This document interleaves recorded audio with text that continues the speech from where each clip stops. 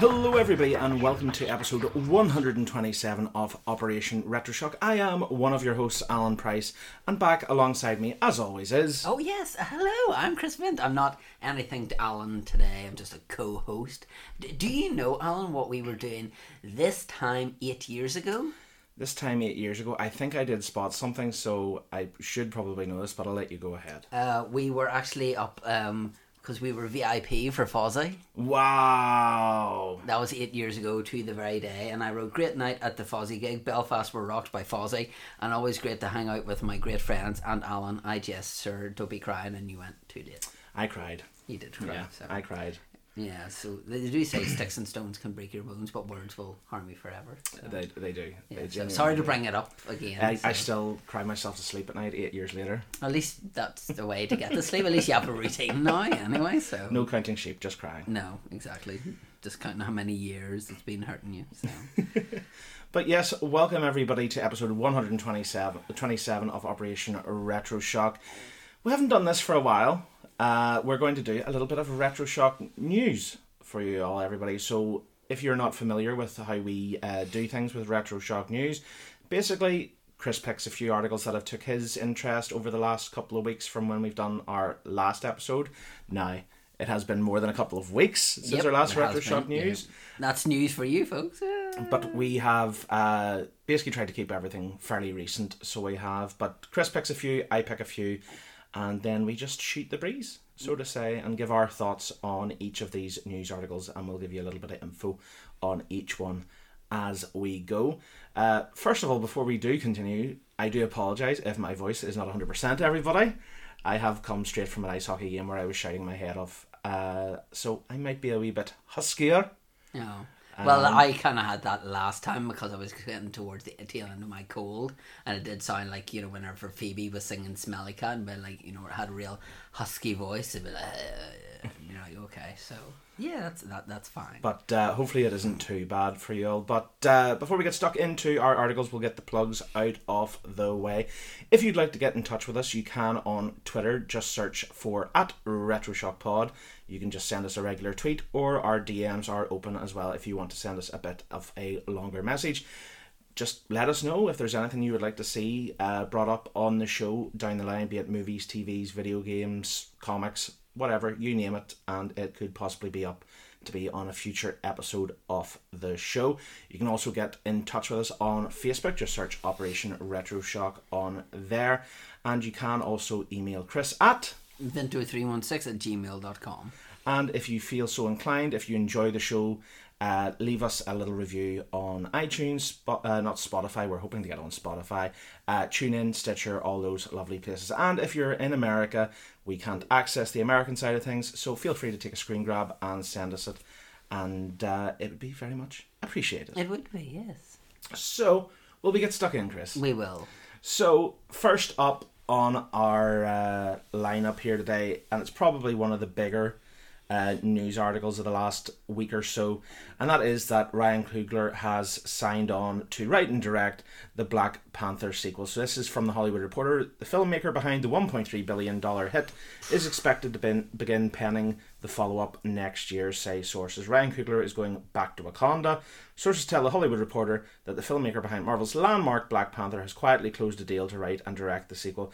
While the move was expected, Marvel wanted to keep the creative team as intact as possible, and the sequel was never in any real doubt. The timing was always unclear, though. Yeah, the one thing that kind of annoys me, well, it doesn't annoy me, but I really wish that this kind of stuff they would keep until after, like, the new Avengers movie, because obviously we know that we're going to have Spider-Man back, you know, because we have Spider-Man Far From Home, and then Spider-Man Further Away From Home, and Spider-Man, he's on the moon because he's that far away from home. But with Black Panther, obviously we know this, you know, now, so as much as you know that some things are going to happen and some characters are going to come back from the new Avengers movie, at the same time you kind of think, oh well, I'd rather not know who's going to come back and who's not, that kind of thing. But yeah, it makes sense that they're going to bring him back after the success of the first Black Panther. I mean, 1.3 billion, I mean, that's just scary. And how well received it was, so it's nice that they're bringing them, trying to keep the creative team as in tune as what it was for the original one, so I'm happy enough with that, and interesting to see if we're going to have an even bigger spectacle. Than we did with the first one, because like we've talked about before, how beautifully filmed it was and how everything was just, you know, so lovely to watch, and Absolutely. it'd be interesting to see if they really ramp those visuals up for the second one as well. Absolutely. I don't think there was any doubt that Marvel was going to do their damnedest to keep the whole team intact behind Black Panther, considering the sheer success it had. It'll be interesting to see how the next Creed movie pans out in this regard, because of course Ryan Coogler's team was a big part in the first one of those movies, and of course Ryan Coogler is now quite a key part of the Marvel Cinematic Universe, and he is not directing the second Creed, so whether that will show you the impact of maybe not keeping a team together, might be. I'm hoping for Creed 2 to be good, but you never know. It's best to try and keep a team together, basically. But I completely get your point that we're in this sort of weird limbo point of the cinematic universe of Marvel, in that we've seen so many of these characters become dust. Really, if you haven't seen it by now, you should probably be keeping yourself off the internet or just watching it in general. But once you saw T'Challa go to dust, and it isn't that long after Black Panther came out and you saw the numbers that Black Panther did, you're just like, yeah, there's no chance Marvel is ever throwing this character away. Totally. You know, and letting him stay dead or whatever. Same with Spider-Man. Spider-Man was well received. Tom Holland has been received probably the best when it comes to playing Spider-Man and Peter Parker together. So, you know, they're not going to get rid of him. And of course, we see the filming going on at the minute for Far From Home, as you say, with some interesting characters involved. If you are looking at certain pictures on the internet, spoiler wise, I mean, somebody else comes back, but I'm not going to say it on here. But yeah, this is great news, and I think anybody that enjoyed Black Panther a great deal is going to be pretty over the moon. With this. Totally. My first bit of news is from Entertainment World, and because we're talking about Avengers, we'll talk about Chris Hemsworth and Tessa Thompson, who obviously, I totally forgot that she was in Creed. Yes. Yeah, I totally forgot, and then whenever I told my friend Johnny about, like, Valkyrie is in Creed, that's his main squeeze, and we're like, oh, I didn't even know it was her. So they hit the desert in the new Men in Black spin-off photo. Chris Hemsworth and Tessa Thompson should start their own coven because they're looking chic enough to join the witches on American Horror Story. The pair, who first co-starred in Thor Ragnarok, hit the slopes, the desert slopes that is, in a new set photo from their Men in Black spin-off. Agent M. Thompson leads Agent H. Hemsworth on an excursion that apparently requires them to look elegant AF in black suits, black shades and black umbrellas. As Thompson put it on Instagram, they are buds in black. So there's just like a picture of them on the desert wearing the, you know, classic traditional Men in Black suits with umbrellas and shades on. Directed by F. Gary Gray, the new Men in Black will take audiences to the London headquarters of MIB, the secret global organisation that handles everything alien. Liam Neeson portrays the head of London MIB, while Emma Thompson will return as chief of the MIB organisation. Agent O additional characters will be played by Rebecca Ferguson and Rafe Spall. Spall, yeah. The film is currently scheduled for theatres on June 14th, 2019. So it's not a bad cast. It's not, but obviously we have Men in Black, and so obviously we'll have a man and a woman. So technically we're still going to have Men in Black. That's probably the way it's going to be, or whatever like that. So is it something for you, Alan, that's needed? I mean, we probably enjoyed the first two Men in Black. I haven't seen the third one. Oh, don't. Okay. Is this like Indiana Jones and Kingdom of the Crystal Skull worthy? I'm not saying MIB 3 is an absolutely terrible movie, but when you stack it up, especially against the original, you're just like, boys, you know, because obviously, again, spoiler talk here from MIB, mind you've had enough years, folks. You know, the whole thing of the first Men in Black is, and we might have to do an episode on this sometimes, it would be a good one to go back and talk about, but, you know, Kay retires at the end of that and gets his mind wiped. 2, they're like, oh, we need to bring Kay back. They bring him back. And then number 3 is like, oh, let's go and meet young Kay back in the past. Oh. You know, so they keep revisiting a well, so to say, and kind of keep pushing it. But I'm intrigued because we're kind of getting a fresh slate here. So we are.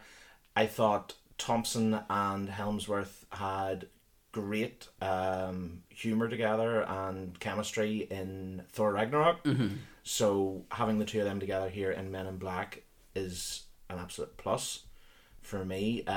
That's the first I've heard the news that Liam Neeson is going to be the boss of the London branch of MIB. Wonder if he's going to have his traditional Ballymena accent or whether he's going to have a London accent. I'd say he will stick to his normal. Yeah, because I don't think I've ever heard him put on a different accent. No, it's the same as Sean Connery in like Hunt for Red October, and he's meant to be playing a submarine captain, and he is still good old Scottish Sean Connery.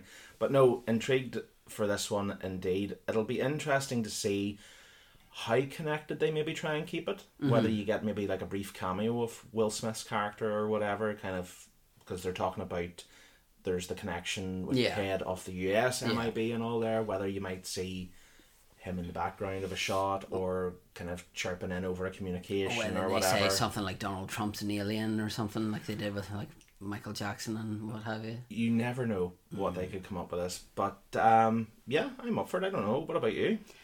It's something that I just noticed, and it's not something that you've heard people talk about. You know, it's a trilogy of movies that seems to be one that's kind of forgotten about. Whenever you ask people, you know, like, oh, you know, like, I want to watch a movie, nobody will go like, oh, watch the first Men in Black, you know, because it was great back in the day. Oh, yeah. I still remember the pit wherever your woman's giving birth and then the tentacles are bashing him off the car and like, hurry up and just catch it. And push the little red button. Yeah, but it's a nice movie, but it's one that, you know, would be way down my list. That if I was given movies to watch, I'd be like way down there. But I still find it, and you know, crazy looking back, and I didn't know this until not too long ago, but the alien character in the first MIB, the kind of the cockroach guy, is played by Vincent D'Onofrio, so Kingpin from Daredevil, and I was just like, wow, I would not have realised that looking back. It's those crazy things when you look back at older movies and people have maybe become a bit more prominent. Yeah. You know, later in their career. So they have. But fair to say we're intrigued enough. Yeah, I'll wait and see what the trailer says. You know, what the trailer shows whenever it comes out. I'd say we'll get one before the end of the year. Yeah, which may lead you on to your next subject. Indeed. No real article to talk about in regards to this, but basically we're going to have a quick chat here about the Aladdin teaser trailer that came out during the week. Should I really say teaser trailer? Maybe more of an announcement trailer? Yeah, because the poster probably gave more away than the trailer did. Yes. The trailer just showed you that like cat mouth thing, and then just like the rocks go down, and then... Is it the Cave of Wonder? Something like that, because I was like, what? Why is that really deep voice? And I was like, oh, that's why. I think it might be the original voice from the animated. I'm not 100% sure. I was wondering if they would get the original voice. I can't remember the guy's name. But the guy who voiced Jafar's bird. Oh, yes. Like, as in, you know, feathered bird, not like his lady or whatever, just in case you're wondering. But him, because obviously with the likes of the Lion King, we have James Earl Jones back as... I don't know, was that Frank Welker? I can't remember. It wasn't Frank Welker. It was fairly someone prominent. Have you ever watched Look Who's Talking? You know, the guy with the eyes, and be like, why you do that over there? I can't remember his name, but I know that Troy Baker does a really good impersonation of him, but I cannot think of what his name is. I will look it up while you're talking about him. You know, we get some general visuals of kind of like the desert and a fairly far away shot of the kind of the main kingdom that we're used to from the animated series. Now, you don't get the best of shots with it because it's still fairly far away, but it'll be interesting to see in a full trailer just, you know, what they've went for properly style-wise. But then it does lead, as you say, to that shot outside. Gilbert Gottfried. That's who it is. That's him there. Yes, you're right. As soon as I saw the face, I was just like, yeah. I should have remembered that. But you get that shot outside. I'm still going to just call it the Cave of Wonder. I might be wrong. Okay. But if you stop the trailer there, you actually get a very good silhouetted shot of Jafar. Mm-hmm. And he's standing there, and like the cartoon version of Jafar, there's that big lone feather on his cap, and the kind of the snake head, kind of cobra staff that he has looks pretty accurate to the cartoon version. So it seems like they're definitely not going to shy away from trying to connect this fairly heavily to the style, at least, of the cartoon. The big thing about this is, how is Will Smith going to live up to Robin Williams? Oh boy. Because like Will Smith is, like, he's a very vibrant and very energetic person. He's a funny man. And he's very funny as well. Like if you watch like his YouTube stuff and all that kind of stuff. But Fresh Prince of Bel-Air, Men in Black, see how it all ties together. Hey. But Robin Williams had led such an iconic genie role. I mean, like how do you follow that? Is like your man following in the steps of Harrison Ford of Han Solo. It's pretty daunting, but at the same time, he must have felt that he could put his own stamp on it and make this kind of his for a new generation of people. So what are your thoughts on the two of them? No, he would have to be fairly confident, I would say. I wouldn't think he would step in and take the role if he wasn't confident that he could try at least and live up a bit to Robin Williams' role. I watched, there's a documentary that's not out too long about Robin Williams, and it kind of follows you through his career, and you get to see some really cool behind the scenes footage that has never appeared on any of the movie's DVDs, Blu-rays, whatever. So you got to see snippets from like Mrs. Doubtfire. And all. Remember the scene in Mrs. Doubtfire where she's talking about her husband, dying of the drink, and the wife's like, hit by a Guinness truck. He was an alcoholic, and she's like, no, he got hit by a Guinness truck, as you say. And it's the different takes on that, on the different kind of off the cuff that he came up with as the reasoning why the husband died of alcohol. But then you also saw stuff from his recording sessions of Aladdin. Oh, okay. And I think there's something like, there's enough audio clips of Robin Williams on file that they could have nearly made like 3 different versions of the script, for the original Aladdin movie, just taking stuff out and putting stuff in, because the sheer amount of content he gave them. It is probably the one part of the movie I'm concerned about. Yeah. Is because, as you say, Robin Williams was such a key part of that original movie. But I'm happy to give it a go, see what happens. I think the first proper trailer will be the decider for a lot of people when they first see Will Smith on there as the genie. If they decide to pull the trigger on the first trailer, I would be shocked if they didn't. But yeah, it'll probably be the decider for most. I thought what we got to see at the end of the trailer, though, gave you just enough of a glimpse of what to expect from the movie, where you got to see just that shot of Aladdin reaching up towards the lamp on top. Very Indiana Jones-esque. Yeah. That you always got that feeling from the whole Cave of Wonder thing in Aladdin, because once he lifts it and he does the runner, everything starts collapsing. And, it is typical Indiana Jones there. But definitely, I think for me, I'm interested in it, but I definitely want to see that first trailer. Because this, as I said, is pretty much an announcement trailer. You do not get much from it at all. Yeah. Because we actually had more from the Dumbo trailer than we did for this, and Dumbo's coming out, I think, sometime after Aladdin, if memory serves. And obviously we have Mary Poppins coming out this Poppins? Year. Yeah, with, having Dick Van Dyke in it and Angela Lansbury and so forth. Fair play to Dick Van Dyke. Oh, yeah. But to look remarkably different in it is a big thing as well. So, right. Finish with that one. What have we got next, Christopher? So, I just wanted, this is from the reputable source called Daily Star.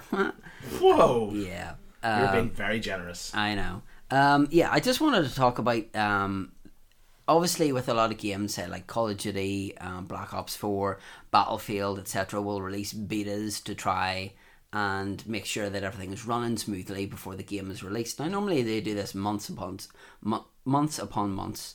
But the Fallout 76 beta will be available for fans, the video game to try it early. So the game is actually coming out November 14th. If you're an Xbox One user, you get access to this on October 23rd. Mm-hmm. If you're on the PlayStation, you get access to this on October 30th. Wow. So, beta stands for Break It Early Test Application. Mm-hmm. So, Bethesda have said, during the beta, one of our primary goals is to stress test and break the game. As such, the servers will not be running 24/7. Instead, they'll be online during targeted time frames, so we can get as many people as possible playing at the same time. Why? Because that's the best way to put all our systems to the test and see how they respond. But how could you possibly release this and then within a 2-week window fix this? It's ambitious. Mm-hmm.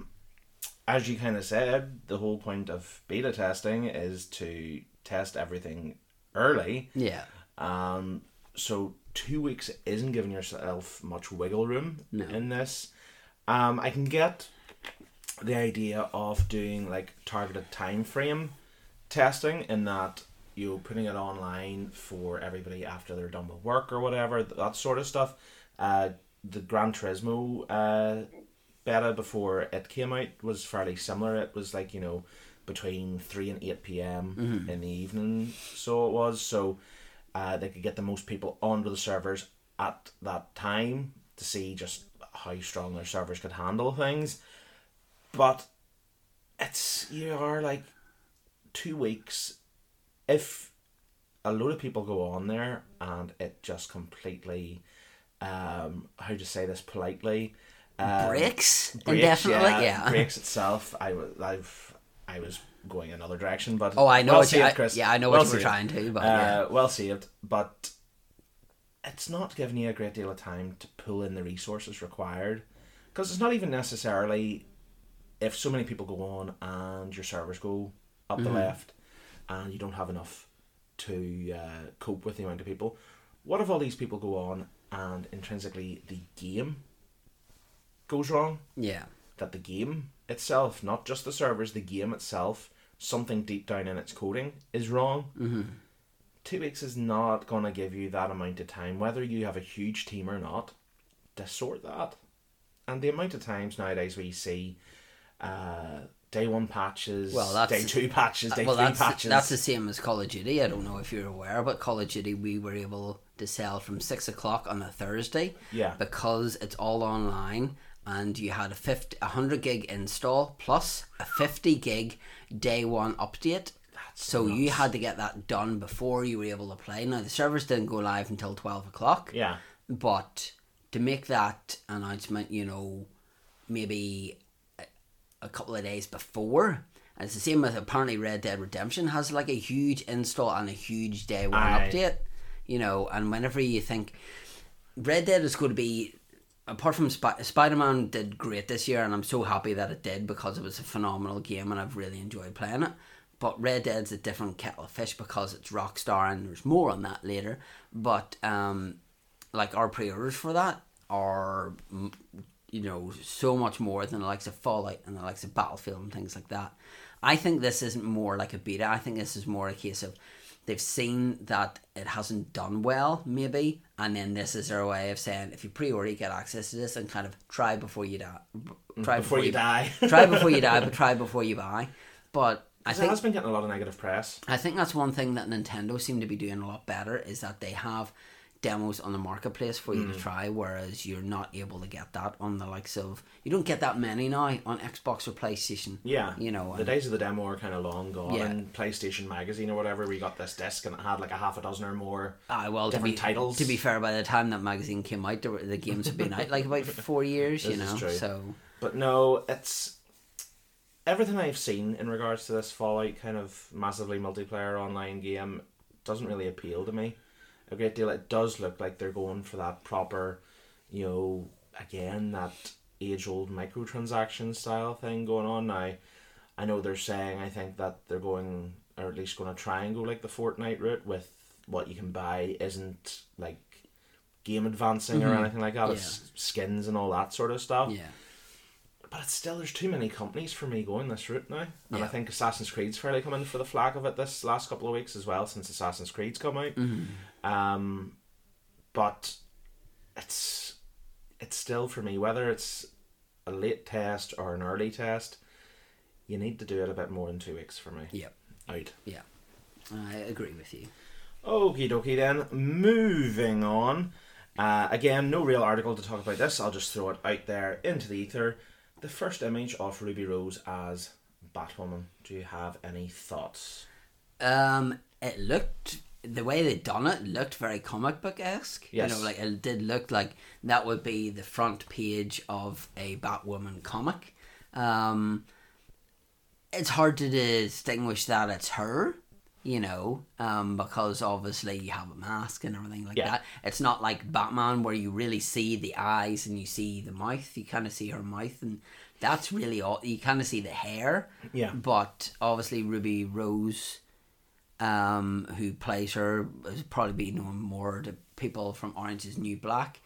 But I've heard people saying that she's an actress who is growing as she has been in different things. You know, movies, she'll start here and be pretty green and then go into this. So go in the Orange and New Black, be quite good, and then go into Batwoman and then be good with that. But yeah, I'm interested to see where it goes, but I'm more interested to see how she interacts with the other characters. You know, that's probably the big thing, because you've seen the likes of other characters like Brandon Routh, obviously, with Superman, and then obviously we had Wentworth Miller and Prison Break, and you know, they had so many different people from different things that somebody will go, oh, I know them from such and such.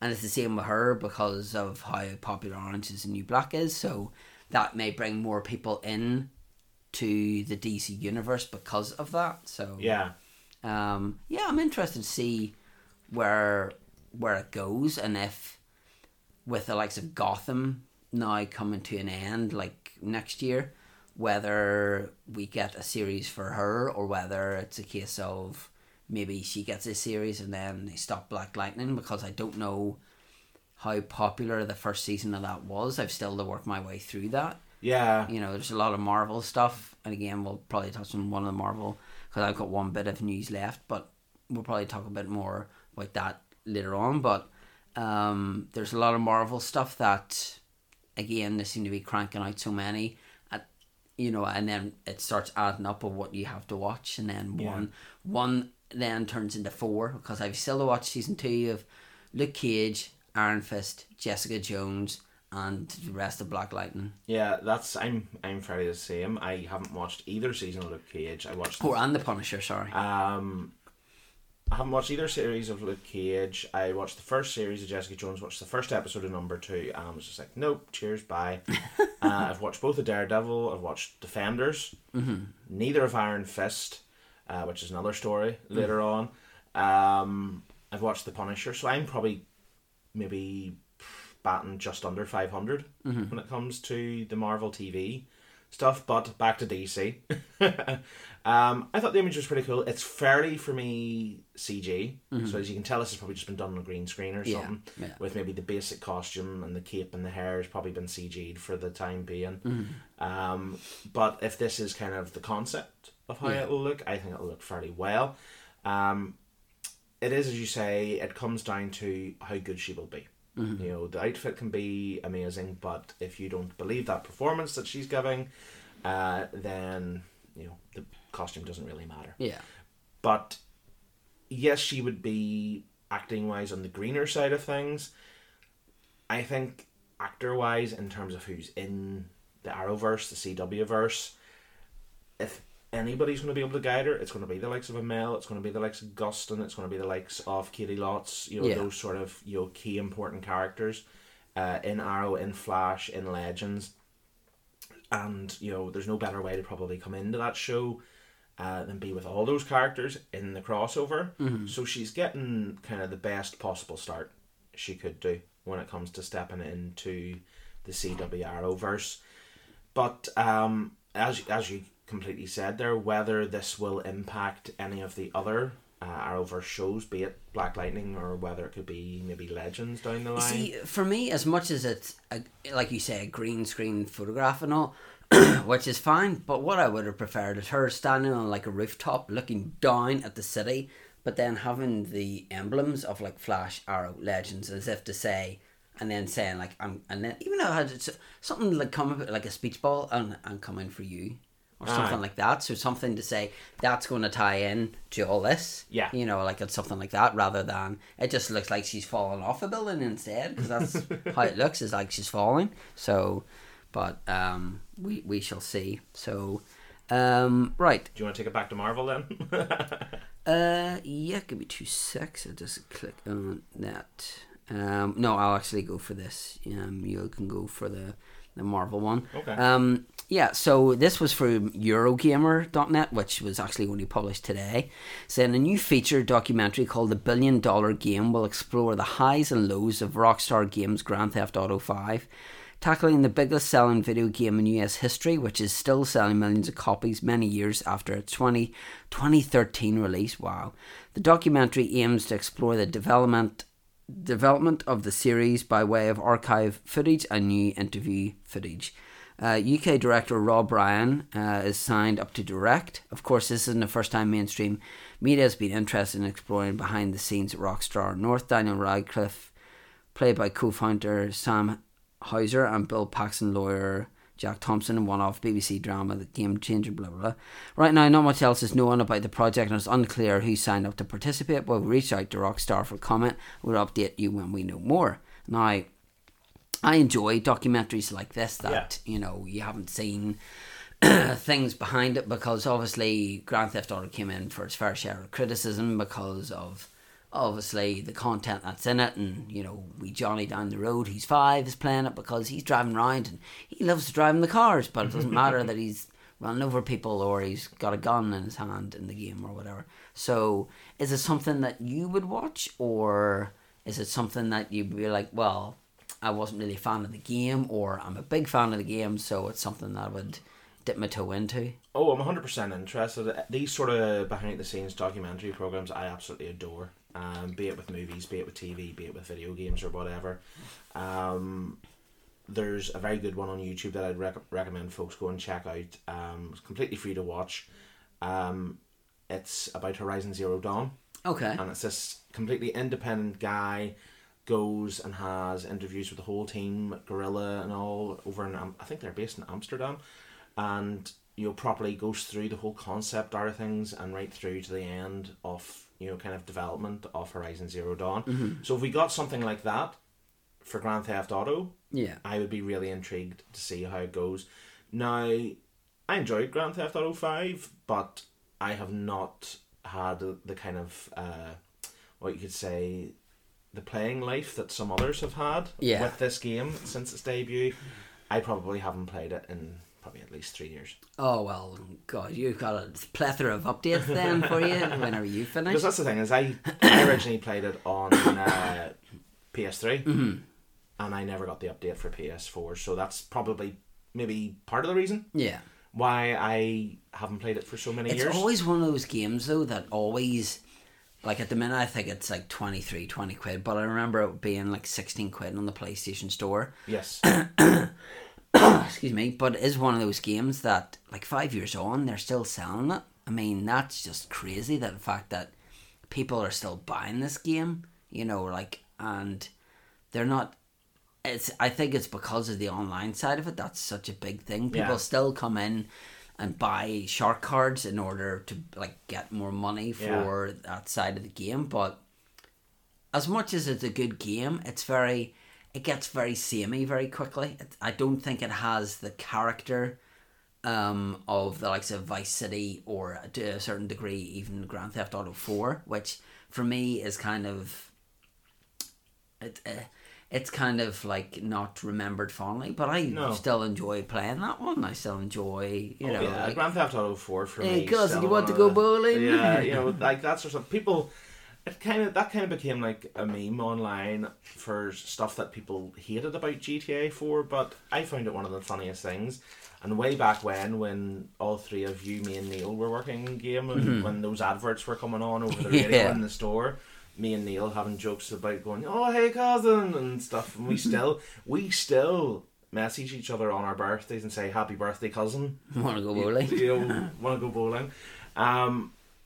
But just because I don't play the game anymore, the sheer amount of people that are still 5 years down the line, the only sort of game that can kind of spring to mind for me, and this is just quickly off the top of my head, is like Warcraft. You know, it's been out for years. Now, yes, it has fairly frequent updates over the years as time goes, but the amount of money that I've heard batted about that Rockstar makes just on a daily basis through, like you say, shark cards or whatever for this game, they really probably would never need to release another game if they didn't want to. I think that's why we've waited so long for Red Dead, and there's going to be a couple of years. We're not going to get Grand Theft Auto 6 until at least, I would say 2022, 2023. I think it'd be a decade. Yeah.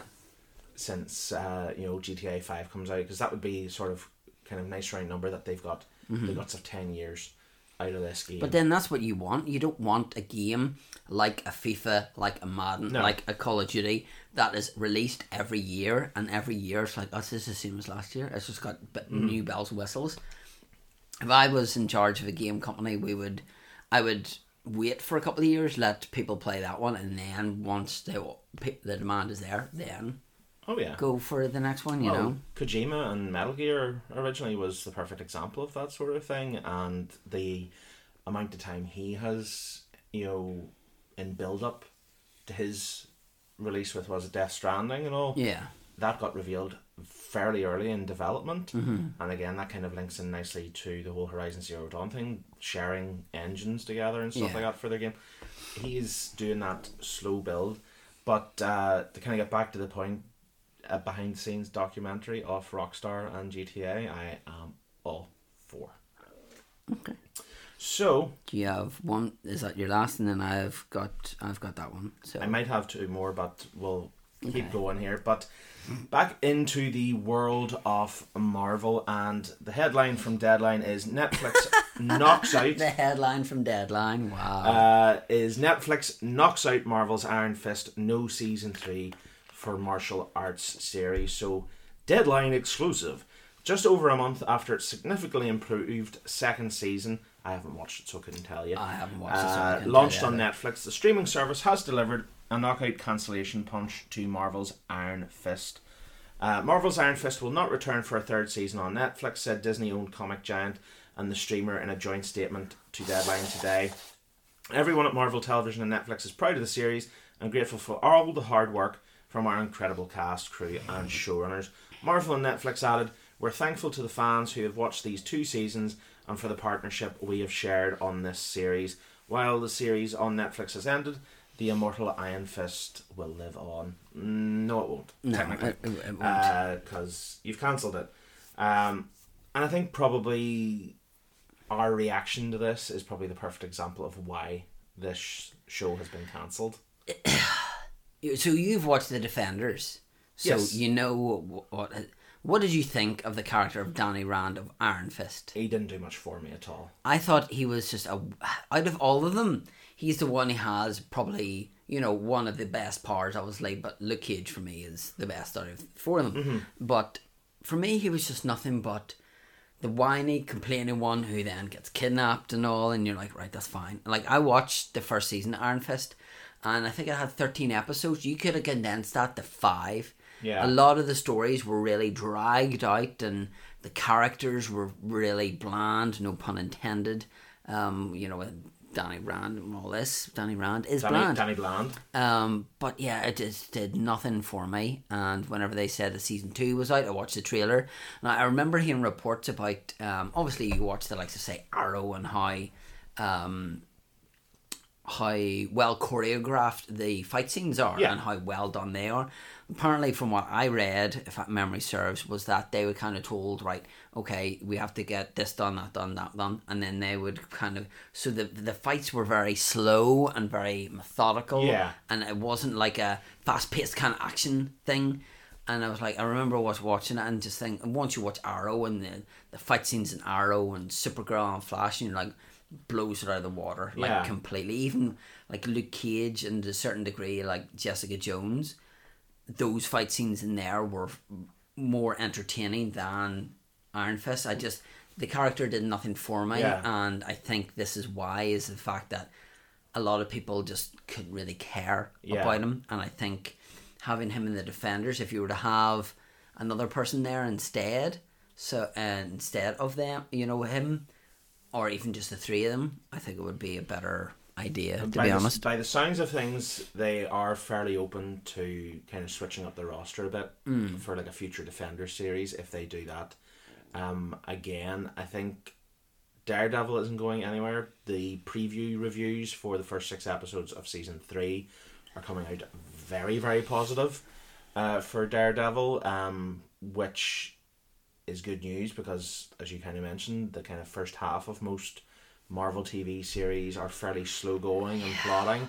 Not to say that maybe Daredevil isn't going to be at a building pace. I think apparently Luke Cage season 2 is the polar opposite. Yeah. It starts strong and finishes weak. Yeah.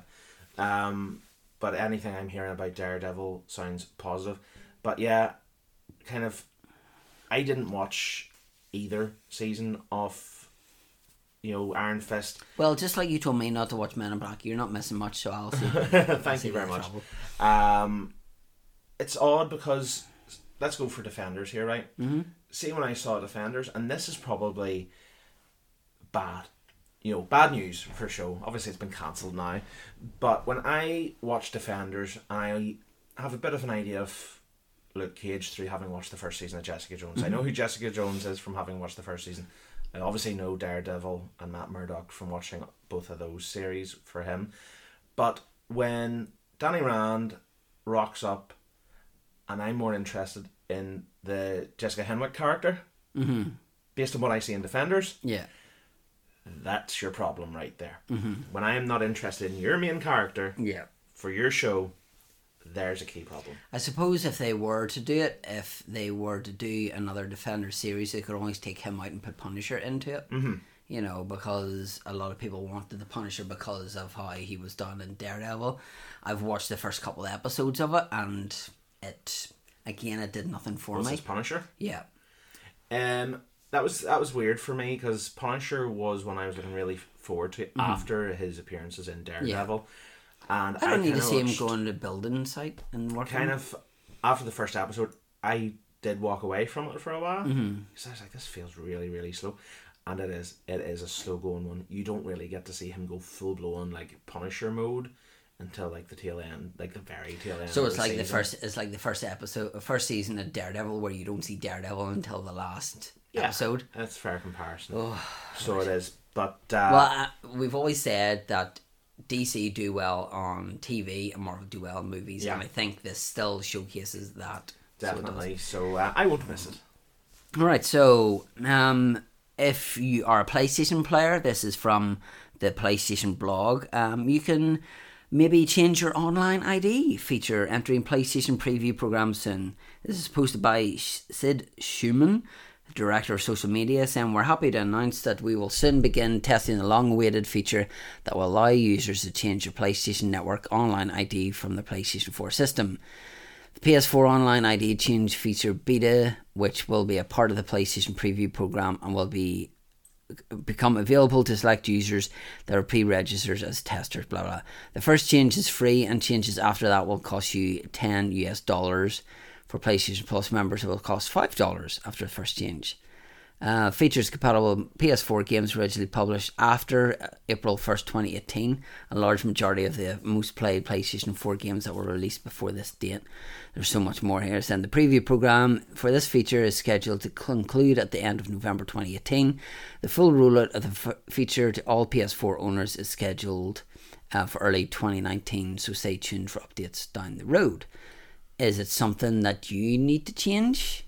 Well, if this was a case of many moons ago, I would have taken up the option to change the name, because I think this has been called for since basically the days the PS3 came out. I just don't understand why it's taken so long. I don't get why it's so hard to finally done that. We're like doing tons of testing to get this right. It's like what needs testing? Yeah. All people should have to do is like go online and go into their account and just type in a wee Dropbox and be like, yeah, name change please if it's available. Thank you. It's always available on Xbox. Has been since 360 days. But my original PSN account, I abandoned. Like a year or so into the PS3 life because I was like, yeah, that was stupid, you child. You know, I can't remember what it was at the time, but whatever. But you know, mine's just my regular name, you know, like it is on Twitter, you know, at Alan GW Price. You know, that's my PSN now. Don't all be adding me, please, folks. I don't play online, so I've been no help to you. But I think it's good that they're finally getting their act together to do this. If they're planning to charge for it, I think that's a bit cheeky. The way you're talking about some money going in there, but I know Microsoft did that. Microsoft, you had to pay what, £7 to change your name, and that was every time you wanted to do that. So I think they're doing it. If you're PlayStation Plus member, you're getting it for half the price of what it would be originally. So right, still a wee bit cheeky, but I think a lot of people will probably be taking them up on it. So they will in that regard. But it's been a key thing that Sony has been lacking for the better part of, well, when did the PS3 come out? Probably like mid-2000s, wasn't it? Something like that. So the better part of 12, 13 years, which is baffling. So let's just put this in perspective. We could go down and change our actual physical names before we could change it on our PlayStation. This is true. We could actually go down and change our names from our names to our PlayStation names before we could actually change them digitally. Yeah. That is scary. It really is. But that just shows that there is still some things that just PlayStation has a little bit of a weakness on. In that regard, you know, they've done really well this console generation with the PS4, but that there are just those little things that for some odd reason they just seem to be a wee bit blind to. And that is where they need to be very careful heading into the next generation, I think. Oh yeah, totally. In regards to it. But moving on from video games and into the galaxy of Star Wars. Shock horror. Episode 9, Rian Johnson's come back to direct. Shock and horror. Us with a news show containing a piece of Star Wars news. Isn't that amazing? But it still ties into something we've already talked about with certain actors too. But courtesy of StarWars.com via Jon Favreau's Instagram, The Mandalorian first image revealed and directors of the episodes also revealed. So this will be on the Disney streaming service. So it says here, production on the first Star Wars live action streaming series has begun! ! After the stories of Jango and Boba Fett, another warrior emerges in the Star Wars universe. The Mandalorian is set after the fall of the Empire and before the emergence of the First Order. We follow the travails of a lone gunfighter in the outer reaches of the galaxy, far from the authority of the New Republic. The series will be written by and executively produced by Emmy-nominated producer and actor Jon Favreau, as previously announced, with Dave Filoni, Star Wars Clone Wars and Star Wars Rebels, directing the first episode and additional episodes. Also directed episodes by Deborah Shaw, Jessica Jones, here we go, Rick Famuyiwa, stumble over that on, well done, Dope, and interestingly enough, Bryce Dallas Howard, obviously daughter of Ron Howard and very famous running in high heels from Jurassic World. But probably maybe the most exciting bar Dave Filoni is that the series finale will be Taika Waititi from Thor Ragnarok. Korg. It'll be interesting to see what the humour of that will be like. But it will also be executively produced by Jon Favreau, Dave Filoni, Kathleen Kennedy, Colin Wilson, Karen Gilchrist will serve as co-executive producers. Stay tuned to StarWars.com for more updates. And there's the lovely picture of said Mandalorian, Chris. Yeah, I mean, it looks very like he's got a sniper rifle behind him. You know, like, and obviously we've seen the likes of Boba and Jango with like little pistols, really more than something like that. So, be interesting to see what happens there. Well, let me give you a little snippet because Favreau actually put on his Instagram, because everybody was kind of leaving messages on his Instagram going, what's the weapon, you know, John, that looks really interesting, because it's just basically like the butt of a rifle kind of sticking up above his back, and he posted a full picture of it sitting on the set.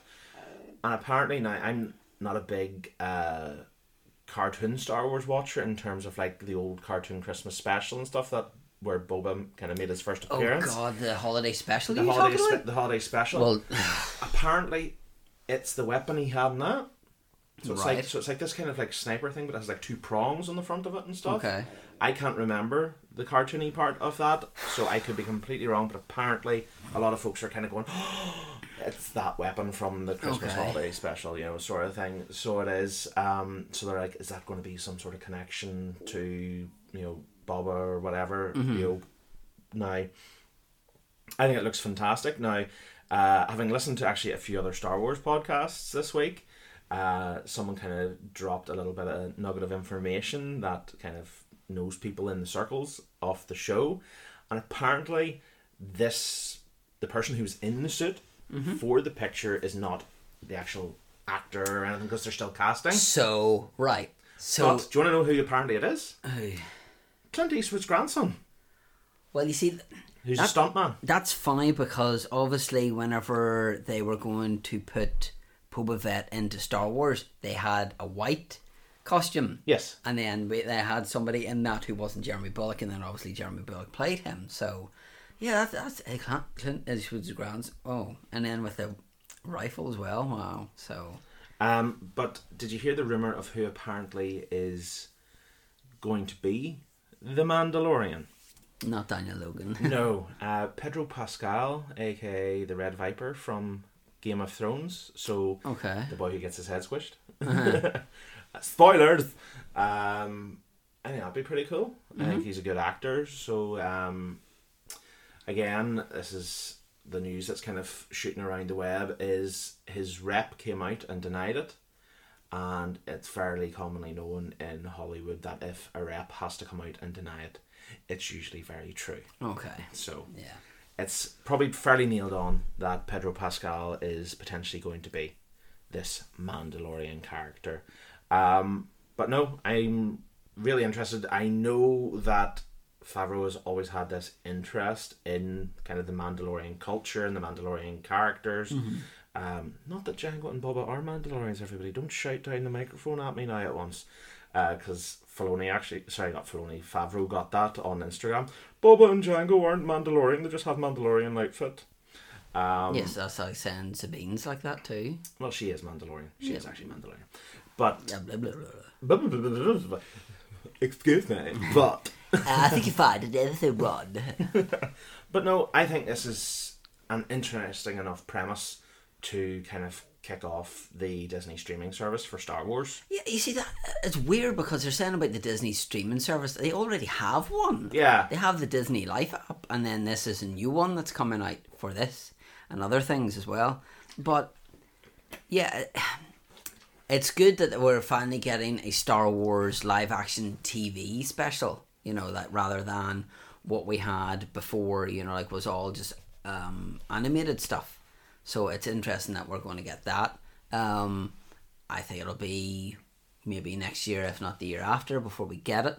I think we'll probably not get it until after we've had episode 9. And I think it'll just wait for that to kind of peter out. And then it's very much like, we didn't have the trailer for Solo because The Last Jedi was still being talked about and they didn't kind of want to put it in there. So again, that was released a month or two before it came out, which was very strange. Do you know what I could see them do? Is they're wanting to launch this supposed new streaming service in 2019. What if they just went the whole heap and they just went, right, so episode 9 is out on the X of December and you can then come home from the cinema and The Mandalorian will be waiting for you on your Disney streaming service. That's a good idea. That is a good idea. Or if they were to say, as our Christmas present for you, we'll give it to you on Christmas Eve. I think it would be a very good thing because it would be that sort of perfect time of year for it as well, because you could get a lot of people buying, like, for the network you can go into the likes of a game or wherever and buy like a gift card for 3 months off, a certain streaming service or whatever. So you could probably find a lot of people, if it was like pre-announced at Christmas alongside episode 9 coming to cinemas, you can watch The Mandalorian. That would be a very nice way to spend Christmas. It would be, yes. To be very honest. Yes, it would be. But one final thing then, before we depart. We have talked plenty of Marvel, a sprinkling of DC, but it would be remiss of us not to talk about the kind of extended Aquaman trailer was out this week.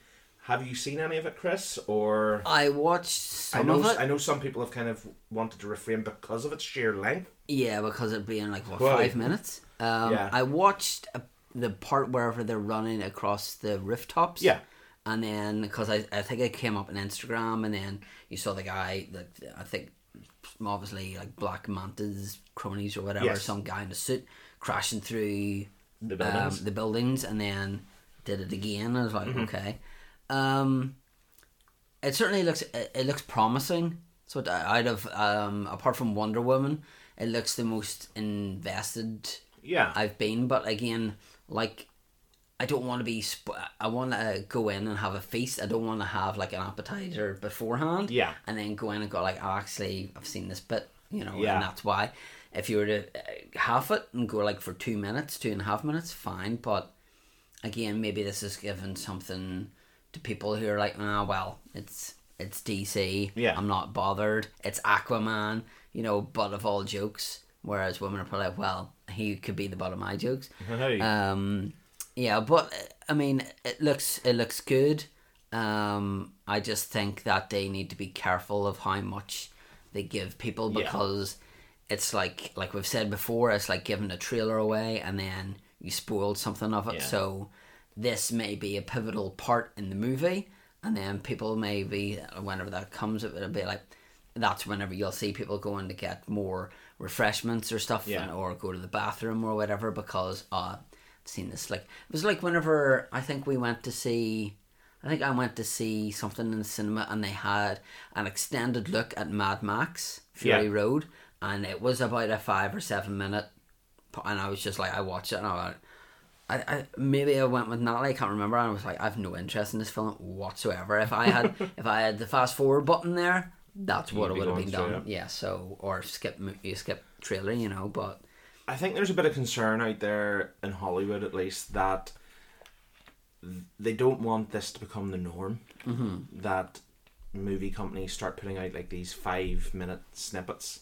Now, having watched the full 5 minutes of it, I don't think there's anything in there drastically that is making me go, oh, why did you do that? You have revealed this, or you've shown that, or whatever. I maybe would have kind of the snippet where they're in like the desert in the Sahara, and there's a whole kind of again, Indiana Jonesy kind of crypt cavern sort of thing going on there. I maybe would have just held that back for the movie and shown what you say, the clip with Black Manta, and then the action set pieces across the rooftops, those sort of things. For me, but I think visually it looks stunning. So it does. It looks like something that maybe the Assassin's Creed movie should have done.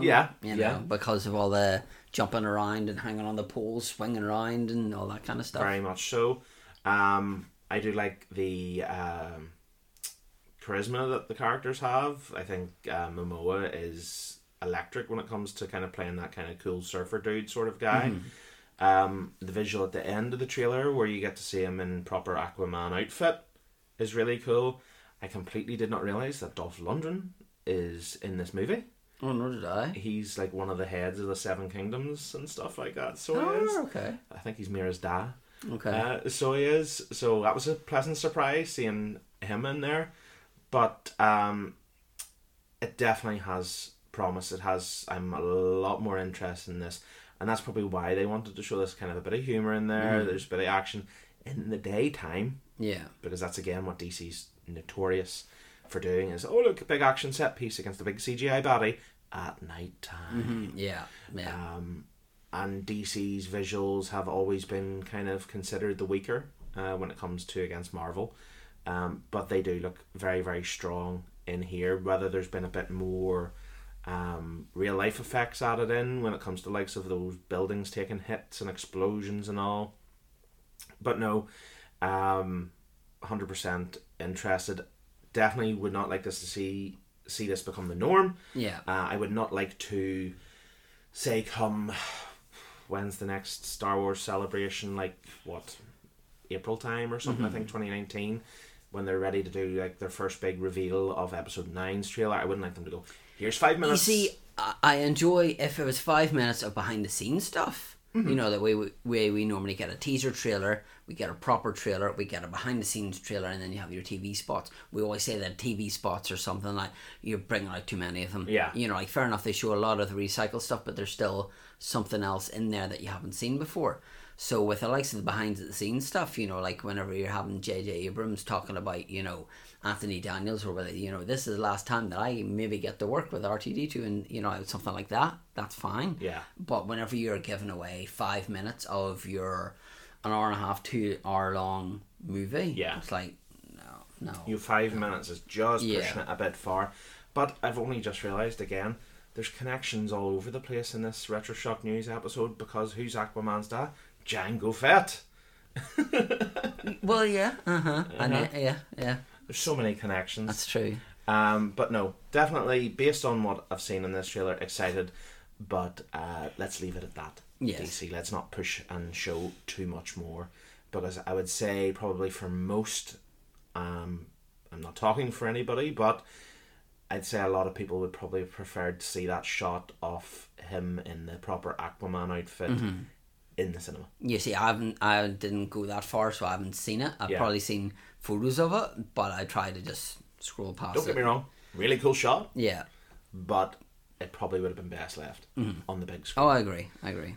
But that is it for today, everybody, for your Retro Shock News. We hope we have not rambled too much or bored you to tears. We hope you've enjoyed our dip sorry. into... Wake up, Chris. Oh, sorry. You bored me to tears. Into nerddom and pop culture with us. It has been quite fun to get back and do one of these Retro Shock News episodes, because they are so easy to just shoot the breeze and discuss all the awesome stuff that both I and Chris enjoy, and of course hopefully your good selves listening here with us. So before we leave you and bid you adieu, once again, feel free to drop us a message on Twitter at RetroShockPod, be it a regular tweet or a DM if you want to leave us a bit of a longer message, or search Operation RetroShock on Facebook, and if you're so inclined, leave us a lovely review on iTunes, Stitcher and TuneIn, etc. Any final things to say, Chris? Or No. teases? No, not really. I do have one bit of little trivia. Whenever you were saying about Yes. Clint Eastwood's grandson being Mandalorian, Right. I was listening to a podcast, and you've seen Transformers last night. Unfortunately. Yes. You know the bit at the start with the two guys fighting? Right. Do you know who one of them is? Who? Trent Seven. Wow. Yeah. I was listening to a podcast, and Jim Smallman I actually was... remember that now. Now you say that. Yeah. I remember that. Yeah. Yeah, so that was apparently some guy was over here filming, over in England filming, and saw Trent Seven's photo and said like he would be perfect for that. So they got in touch with him, and he became part of the movie. I just wanted to say that before we went off air. So yes, as Alan says, just make sure to leave us a review and things like that. Yeah, we will have mainly more things coming up. We do have some ideas, but we don't want to give that away in case we change our mind, because that seems to happen a lot. There's nothing I hate more than saying, hey guys, we're going to Yeah. do this next week, and then unfortunately something comes up either in a personal life or somebody gets sick, Chris. I'm sorry. I'm only joking. Just anything can happen in life, and I hate to make a promise and not follow through with it. So we will keep you on the edge of your seat as to what will be coming next. That's very dramatic, I think. You are on the edge of the seat there, I can say so. I actually am. Yeah. But that has been episode 127 of Operation Retro Shock, a little taste of Retro Shock news.